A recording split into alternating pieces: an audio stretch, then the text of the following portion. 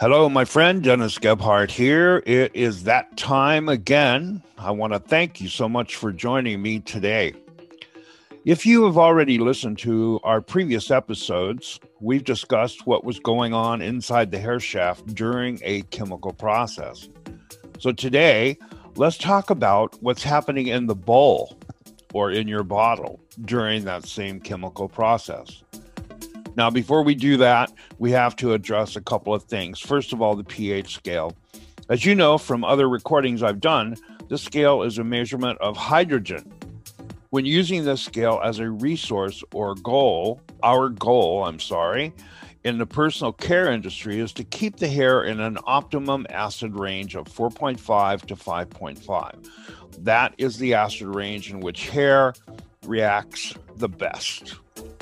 We know that when we are chemically altering the structure and the color of the hair, we must temporarily move the pH out of the acid range and into an alkaline range in order to increase swelling in the hair shaft and allow our chemicals to work. Because hair, in its natural state, contains both positive and negative charges, mostly positive, when we apply a chemical to the hair, we temporarily convert all of those charges to negative. And because they all now have the same charge, the cuticle layers begin to repel each other and swelling occurs. That is how hair swells when you apply a chemical service to the hair strand. In hair color, this allows the dye intermediates to find a pathway between the cuticle layers and migrate to the cortex, where they bind together with the structure of the hair to form what we call a dye molecule. Remember, there are no dye molecules in your tube of color or your bottle of color. They are not developed until they are actually inside the structure of the hair. So we ask ourselves, how is all of this accomplished? Well, first, we need an alkaline component to swell the hair and maintain an alkaline pH for a prolonged period of time. You see, it's more than just an immediate swelling of the hair. It is a prolonged swelling or holding that hair in an alkaline pH that allows the oxidation process to occur successfully. This is part of the role that hair color plays. Hair color really creates the environment. I'm sure you've heard lots of trainers and teachers, share this same message. It creates the environment.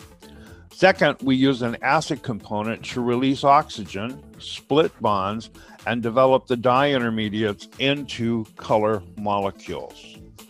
Now, these are two of the major components in the hair color process.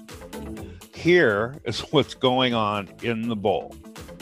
The moment you mix your developer with your color, dye development begins. So it's not time released.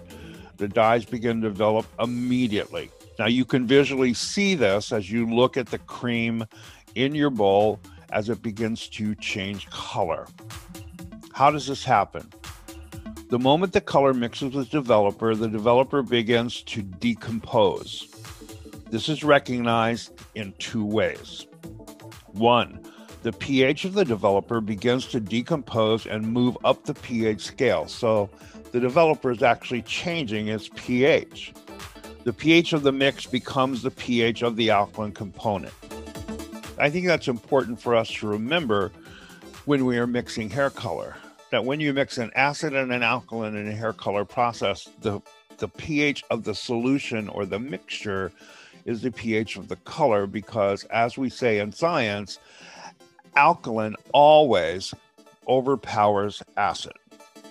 The physical change that we recognize is the release of oxygen.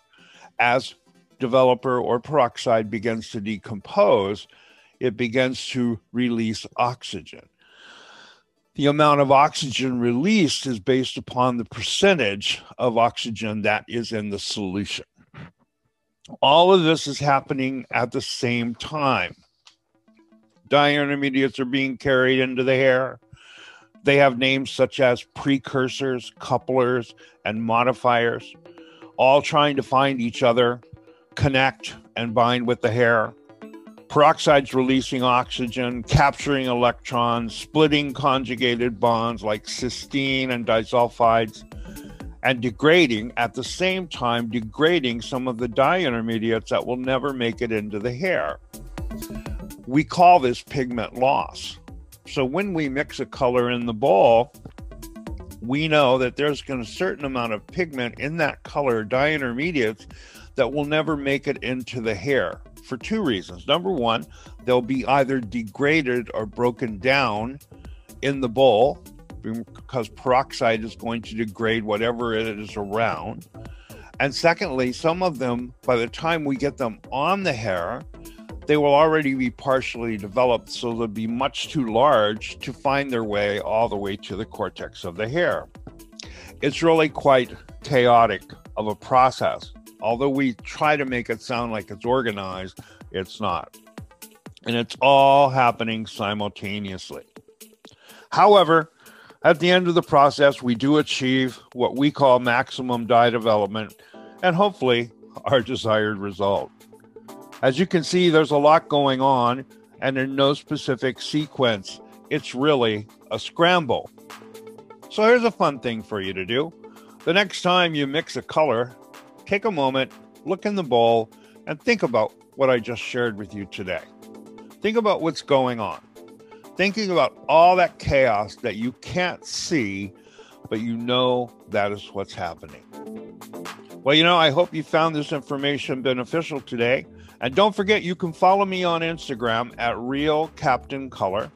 So until we are together again, my friend, from my heart to yours, I am Captain Color, and I am out, and I'm wishing you an amazing day. The preceding broadcast was a production of Guru Nation Incorporated.